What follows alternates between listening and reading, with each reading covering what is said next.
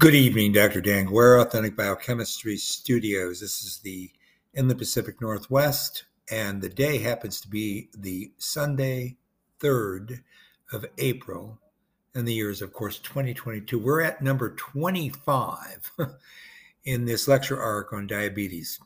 And I only thought I would get to 20, but I keep on finding information that I need to, first of all, analyze and then put together with the other material that are in my lecture notes and the vast amount of literature that I've been reviewing to put together a synthesis of how this information comes together to understand this pathophysiology of particularly type 2 diabetes. So today is again going to be a continuation of that. I don't think we're going to get finished today. I do think we're going to have at least 2 more lectures like this. And then I will really try to do a video lecture to put everything together. And that'll probably be a good hour and 20 minutes. So let's just get right into this lecture today. Now, you know the type 2 diabetes is associated with hyperglycemia.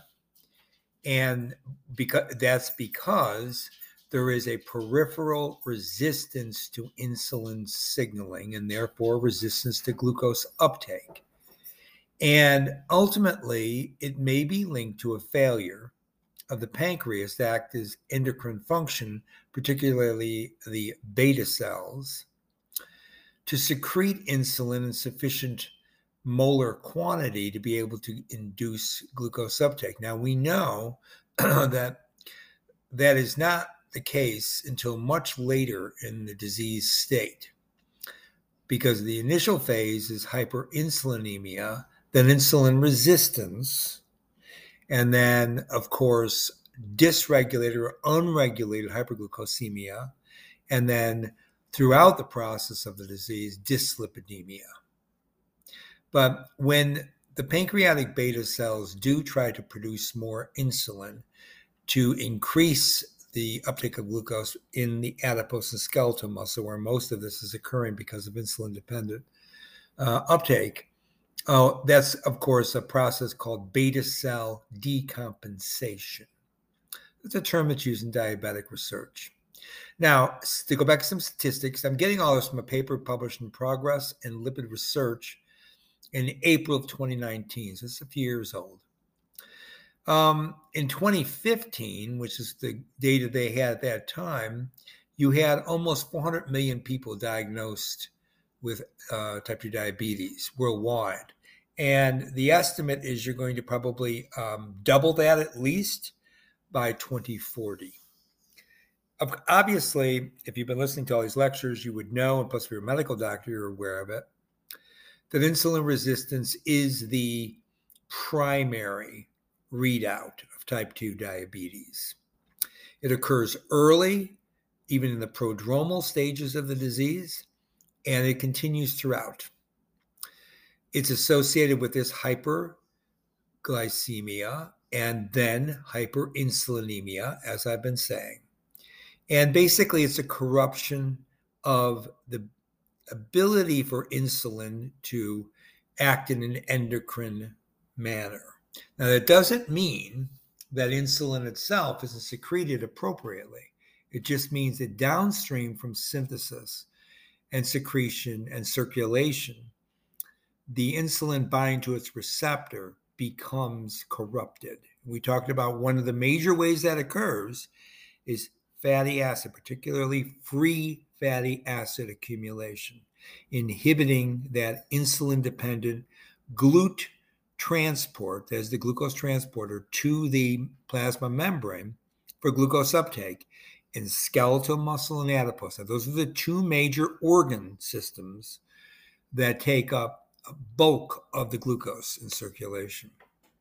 Okay. So we also have been saying many, many times that obesity is a very high risk factor for type 2 diabetes. So obesity or overweight or high BMI, however it's measured, has been typically associated with early onset type 2 diabetes. Now, there are people who are overweight or frankly obese who do not have diabetes.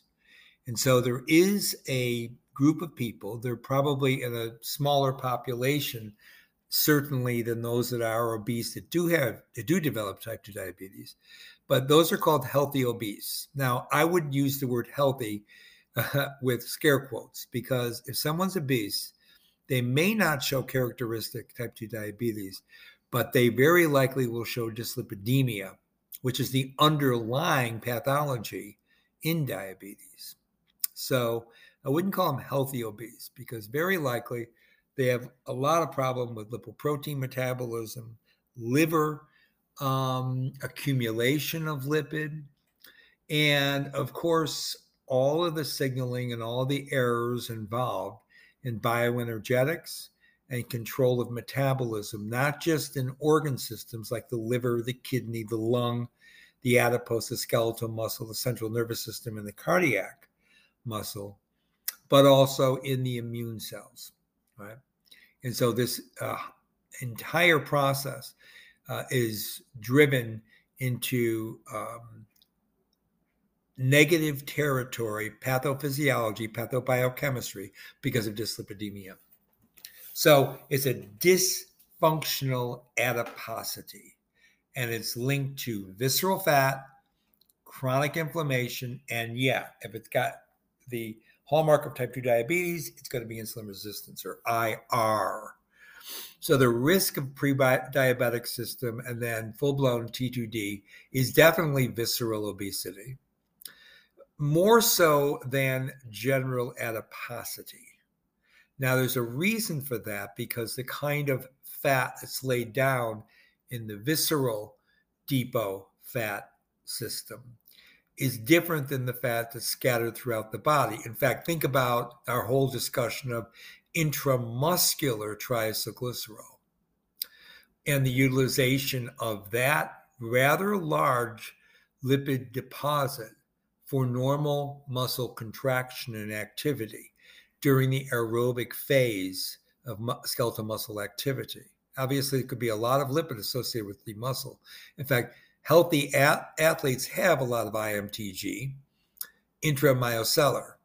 So we can't talk about the fact that that kind of lipid deposition, even at higher levels, in actively functional aerobic musculature, would cause any problems with diabetes. In fact, they may be very healthy people.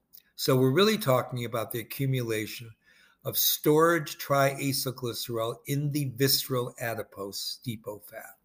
That's the major link here with type 2 diabetes. Now, unfortunately, that's the most common way that people put on fat. If it's not around the gut, then it's around the backside, or sometimes in the upper chest area, depending on whether or not you're male or female, right? Now, linked to this type 2 diabetes, you're going to have, of course, hyperlipidemia.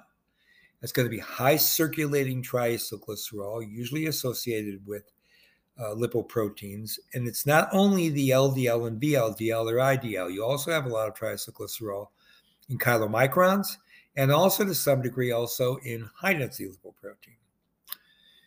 And of course, serum albumin. And then, of course, you also have free fatty acids circulating, right? Or so-called non-esterified fatty acids. So what it's called when you have both hyperlipidemia and hyperglycemia, sometimes it's called glucolipotoxicity, right? Because carbohydrate, particularly glucose, can be toxic to cells. We've talked about this. And amide-linked glycan can corrupt protein activity. For example, glycan-linked, glucose-linked hemoglobin corrupts oxygen transport. So that's only one example. But they call it glucolipotoxicity, but it's basically dyslipidemia. And and because of that, you have high circulating glucose. And I think I've made that pretty clear from our discussions on how this arises because of the depot fat. You're not putting on a lot of carbohydrate. You're not increasing glycogen content. You just have a lot of glucose that's in circulation. and postprandially, the inability to take that glucose up into those two major organ systems, the adipose and the muscle. So you can see why I still call it a dyslipidemic rather than a glucolipotoxicity. But that's in the literature, and this paper talks about it. So, okay, I need to add that to your nomenclature. But basically, you're talking about chronic inflammation, insulin resistance, and yeah, you do get abnormal pancreatic islet beta cell metabolism and, of course, secretion of insulin. So you get pro-inflammatory cytokines. Remember, that's IL-6 is one of the family of IL-6. Tumor necrosis factor alpha is also highly elevated in obese subjects. And what this leads to is systemic inflammation, and that will promote peripheral insulin resistance. So you get adipose dysfunction, skeletal muscle dysfunction associated with this obesity. Okay. And besides type 2 diabetes, you also, of course, get metabolic syndrome, which has to do with, of course, high blood pressure. It's another component of the disease.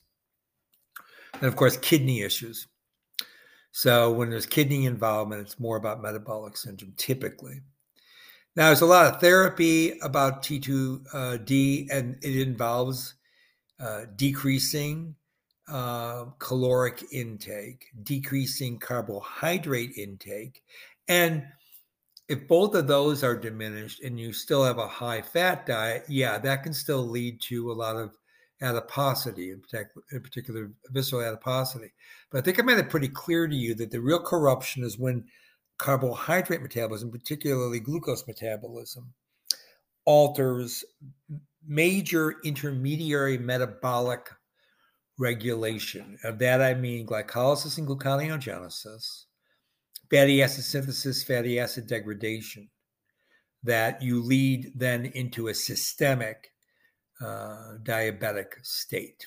Okay, but lipids are always the precursors to this disorder, and in fact, dyslipidemia occurs throughout the manifestation of type 2 diabetes, whereas glucose can be controlled and you still have dyslipidemia and obesity and a great deal of pathophysiology and pathobiochemistry. All right, so you know that the major reason that people gain weight is because there is more caloric intake than there is exercise. And that sedentary lifestyle, there's been occurring in humans only really since the middle of the 20th century, except in rare populations, very wealthy populations, is why you see the rise in this obesity epidemic and then the type 2 diabetic syndromes that you find worldwide now, right? 600 million probably in the next 10, 15 years are going to be people suffering from type 2 diabetes. It's a great number of people. Now, sphingolipids, particularly ceramides and sphingosine, but also to some extent sphingomyelin activity, are all linked to this dyslipidemia. Now, you know that sphingolipids they're complex lipids, so they're going to have a component of fatty acid. So it's still fatty acid metabolism that is the major core of the dyslipidemic syndrome. So you also have glycerolipids, but sphingolipids have been looked at because sphingolipids have a more potent activity of signaling, primarily due to the fact that they can lead to programmed cell death and autophagy, depending on what kind of sphingolipid is involved. So, but intimately linked to energy expenditure. So, of course, sphingolipids have this sphingosine base. That is a condensation between palmitic acid and serine, right? That's how you make sphingosine. And then you have various, they're called polar head groups, but they're typically not necessarily polar. If you call something like trimethylethylamine polar, which of course is choline, then I guess, yeah, that you can include that. But sphingomyelin, of course, has phosphocholine as its head group, right? But you also have to remember that you add fatty acids to the nitrogen atom of that sphingosine base. And that's how you make ceramides. And you can actually also make acylceramides by adding another fatty acid to that carboxylic acid residue. So then you have essentially 2 fatty acids esterified, plus you have that palmitic acid, part of the sphingosine base. You have 3 fatty acids total in an acyl ceramide. This is a group of lipids that doesn't get as much attention as it should, and we've talked about them, but I think we're going to be able to get into a little bit, maybe not today, but next time. So you've got ceramide, you've got sphingosine 1-phosphate. Now, they tend to act contrarian in terms of cell fate. Ceramide tends to promote certain forms of PCD, programmed cell death, apoptosis that is, where sphingosine 1-phosphate typically inhibits programmed cell death, depending on a lot of other factors in the cellular environment, the organ environment. But we did mention that sphingosine 1-phosphate can lead to a promotion of cancer and particularly metastasis, which makes sense because if you have programmed cell death or degeneration of cells on one hand with ceramide, then sphingosine 1-phosphate that might not, but could promote cellular division, which could lead, if it's uncontrolled, to an oncogenic event. Okay. So we know sphingolipids play a major role in metabolic syndrome, obesity, and type 2 diabetes. And in particular, the two are ceramide and sphingosine 1-phosphate. Ceramide can also be phosphorylated, and it tends to function in yet a third way in terms of regulation of cell fate and in terms of the regulation of intermediary metabolism as well. But all of those sphingolipids do play a role in insulin signaling and in inflammation, and as I've been saying, in intermediary metabolism. But it's specific to the organ. So whereas the liver may function via either hepatocytic cirrhosis on one end with high levels of ceramide to hepatocellular carcinoma on the other, these are extremes, due to high levels of sphingosine 1-phosphate.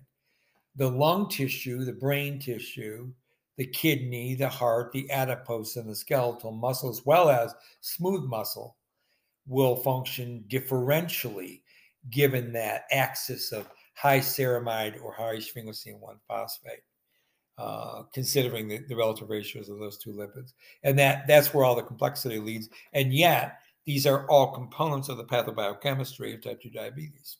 Okay, so we have to get into all of the specific organ systems and key each of those out to tell you where those cellular events match and don't match in terms of the relative ratio of ceramide versus sphingosine 1-phosphate lipids in a particular cellular background. Okay, so that's what this paper actually is talking about. Okay, so you know that adipose has more than just adipocytes. You have pre-adipocytes, you have mesenchymal stem cells, and you also have macrophages. Macrophages show up in all organ systems, and so the adipose is not an exception. So those are called adipose tissue macrophages, or ATMs. Okay, and all of those cellular structures will have various deposition of triacylglycerol, sphingolipid, and phosphoglycerolipid. So you're talking now just about the adipose, you have multiple cellular lineages, and each one of those cells can contain variable levels of oil droplet triacylglycerol. And depending on that anatomical distribution in the adipose, you will have various types of dyslipidemia, necrosis, and inappropriate adipokine signaling and insulin resistance. Okay. Now, of course, the primary type of cell in white adipose tissue, called WAT, W-A-T, is the white adipocyte. And the white adipocyte is largely several oil droplets, which are almost 100% triacylglycerol. But adipocytes in brown adipose tissue, known as BAT, B-A-T, the reason they're brown is because of the iron content. The iron content is because of the mitochondria. And that is linked to, brown adipose tissue is linked to a protein called UCP1, or uncoupling protein 1, which generates heat. And of course, when you have UCP1, you're going to get much more lipid beta oxidation, fatty acid oxidation. But here it will be used not to generate ATP, but heat. And therefore, it is one form of thermogenesis. Now, it's minor in adult humans, but it's very significant in rodents. So how many times have I said that rodent model for adipose, for obesity, for leptin signaling, for type 2 diabetes, for that matter, type 1 diabetes, for metabolic syndrome, that whole system in rodents is not directly parallel to those same diseases in humans, because humans put on very little brown adipose tissue. Now, infants have a fair amount around the scapula that keeps them warm. It's a major form of thermogenesis in newborn babies and in very, very young infants. But that adipose tissue gets metabolized, and eventually a white adipose tissue replaces it. Okay? So in an adult human, meaning after puberty, let's say, and there I'm stretching it out even more than you need to, most of the fat you put on is white adipose tissue. Now, there is a browning effect where, depending on the kind of aerobic exercise one does, some of that lipid can be reconverted or redifferentiated or de-differentiated to brown adipose tissue. And this has been shown. And so when that happens, that tends to be good for losing weight. More BAT than WAT means you're going to be burning fatty acid and generating heat rather than just running bioenergetics. And then when that happens and sufficient amount of NADH and FADH2 build up, you're going to block that fatty acid oxidation. You're just going to start accumulating more and more. Whereas if you have mitochondria and more mitochondria in brown adipose tissue, you're going to be able to carry on this thermogenesis and at the same time decrease the amount of depot fat. Now, there's a problem with that, and I talked about it. There are various kinds of diseases that are linked to too much brown adipose tissue because it is an inappropriate utilization of the electron transport gradient. So because of the uncoupling protein, you're uncoupling that intermitochondrial membrane. That's why you generate heat rather than proton pumping ATP synthesis, excuse me. So that can lead to other problems because of dysfunctional bioenergetics, okay? Particularly in skeletal muscle, but also in depot fat. Okay? So I think I said enough about brown adipose tissue for now. Now, adipocyte progenitor cells from the adipose tissue stroma is responsible for the normal turnover of adipocytes. And that will then be in association with immune cells in the adipose. And typically, we can talk primarily about macrophages. M1 macrophages, which are pro-inflammatory, and M2, which are quiescent and tend to be scavenger macrophages, picking up dead or damaged cellular debris, right? But you do find macrophage turnover during adipose remodeling. That's not just WAT to BAT or BAT to WAT. That's also just the increase in adipocyte mass and also ultimately the degradation or turnover of the adipocyte in terms of some kind of programmed cell death, right? So this is wherein you find a lot of alterations in insulin sensitivity and resistance in the white adipose tissue. Because at the same time you're absorbing and accumulating fatty acid and actually synthesizing fatty acid from the uptake of glucose in the white adipose tissue, you're also exporting fatty acid and glycerol, and there's also some control over glucose homeostasis derived directly from the visceral fat organ system. Okay, and so that means that you're removing fatty acid and you are not oxidizing glucose during glycolysis, for example, to make fatty acid, right? Because glucose oxidation can lead to, of course, the production of acetyl-CoA. Acetyl-CoA can be used in condensation with OAA to make citrate, and then that citrate can then be used to make fatty acid directly, right? After the ATP citrate lyase, if mitochondria are involved, if there's a mitochondrial involvement, and that way you can lead to de novo fatty acid synthesis, and that's what does occur in the adipose, okay? So keep in mind then that there's a constant turnover in healthy visceral fat, as well as any place where storage triacylglycerol is localized, right? And it's not always a dysfunctional metabolic pathway because you're transporting fatty acid from the adipose to the liver via lipoproteins and via serum albumin, so the liver can beta oxidize those fatty acids during fasting, and the oxidation of those fatty acids will lead to the reduced nucleotides, NADH and FADH2, which will then be used to generate ATP, which is necessary for gluconeogenesis. And the carbon for the glucose synthesis, of course, not coming from fatty acid in humans, but rather from carboxylic acids like lactic acid and pyruvate, but also from amino acid transamination reactions, right?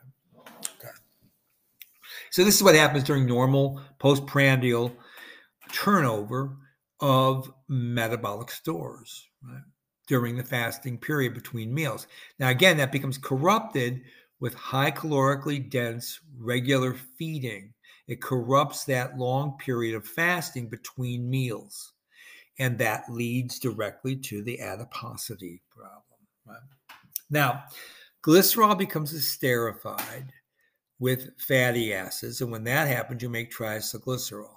But if you have an excess of free fatty acid and they don't become esterified as oxygen esters to glycerol, then you're going to accumulate in the blood NEFA. Now, those can be called just free fatty acids, but if you want to remark on the fact that they're not esterified to glycerol in any way, then you can call them NEFA, so free fatty acid or non-esterified fatty acid, right? Now, you can resynthesize triacylglycerol from the NEFA/FFA pool as long as there are active acyl-CoA transferases in the tissue or in the cellular system that you are examining. And unfortunately, there's less of that esterification activity in lipoprotein trafficking and also in many of the cellular masses where those lipoproteins can dock to release their fatty acids. Okay? So, and plus you get a lot of circulating free fatty acid, again, in obese subjects. And that free fatty acid it directly induces lipotoxicity because it moves through membranes. Therefore, it uncouples membranes wherever this occurs. But also it can lead to an inhibition of insulin-dependent glucose uptake in skeletal muscle, to some extent in smooth muscle, cardiac muscle, but also, of course, back at the adipose. Okay. So you have a lipolytic pathway in adipocytes, and that's controlled by the neuroendocrine system. So this includes insulin, glucagon, somatostatin, as well as the adipokines, right? And all of those endocrine hormone systems ultimately modulate the expression of proteins involved in lipid droplet synthesis, as well as hydrolytic enzymes such as the lipases. The most prominent are the HSL, the hormone-sensitive lipase, and the ATGL, which is the adipose triglyceride, triacylglycerol lipase, excuse me. Okay, so you have ATGL and you have HSL. You also have mono glycerol lipase or MAGL. So it's three different components of lipases. And those are all regulated by cyclic AMP and cyclic GMP dependent signal transduction cascades. So the protein that is found on the limit membrane around the oil droplet, the protein called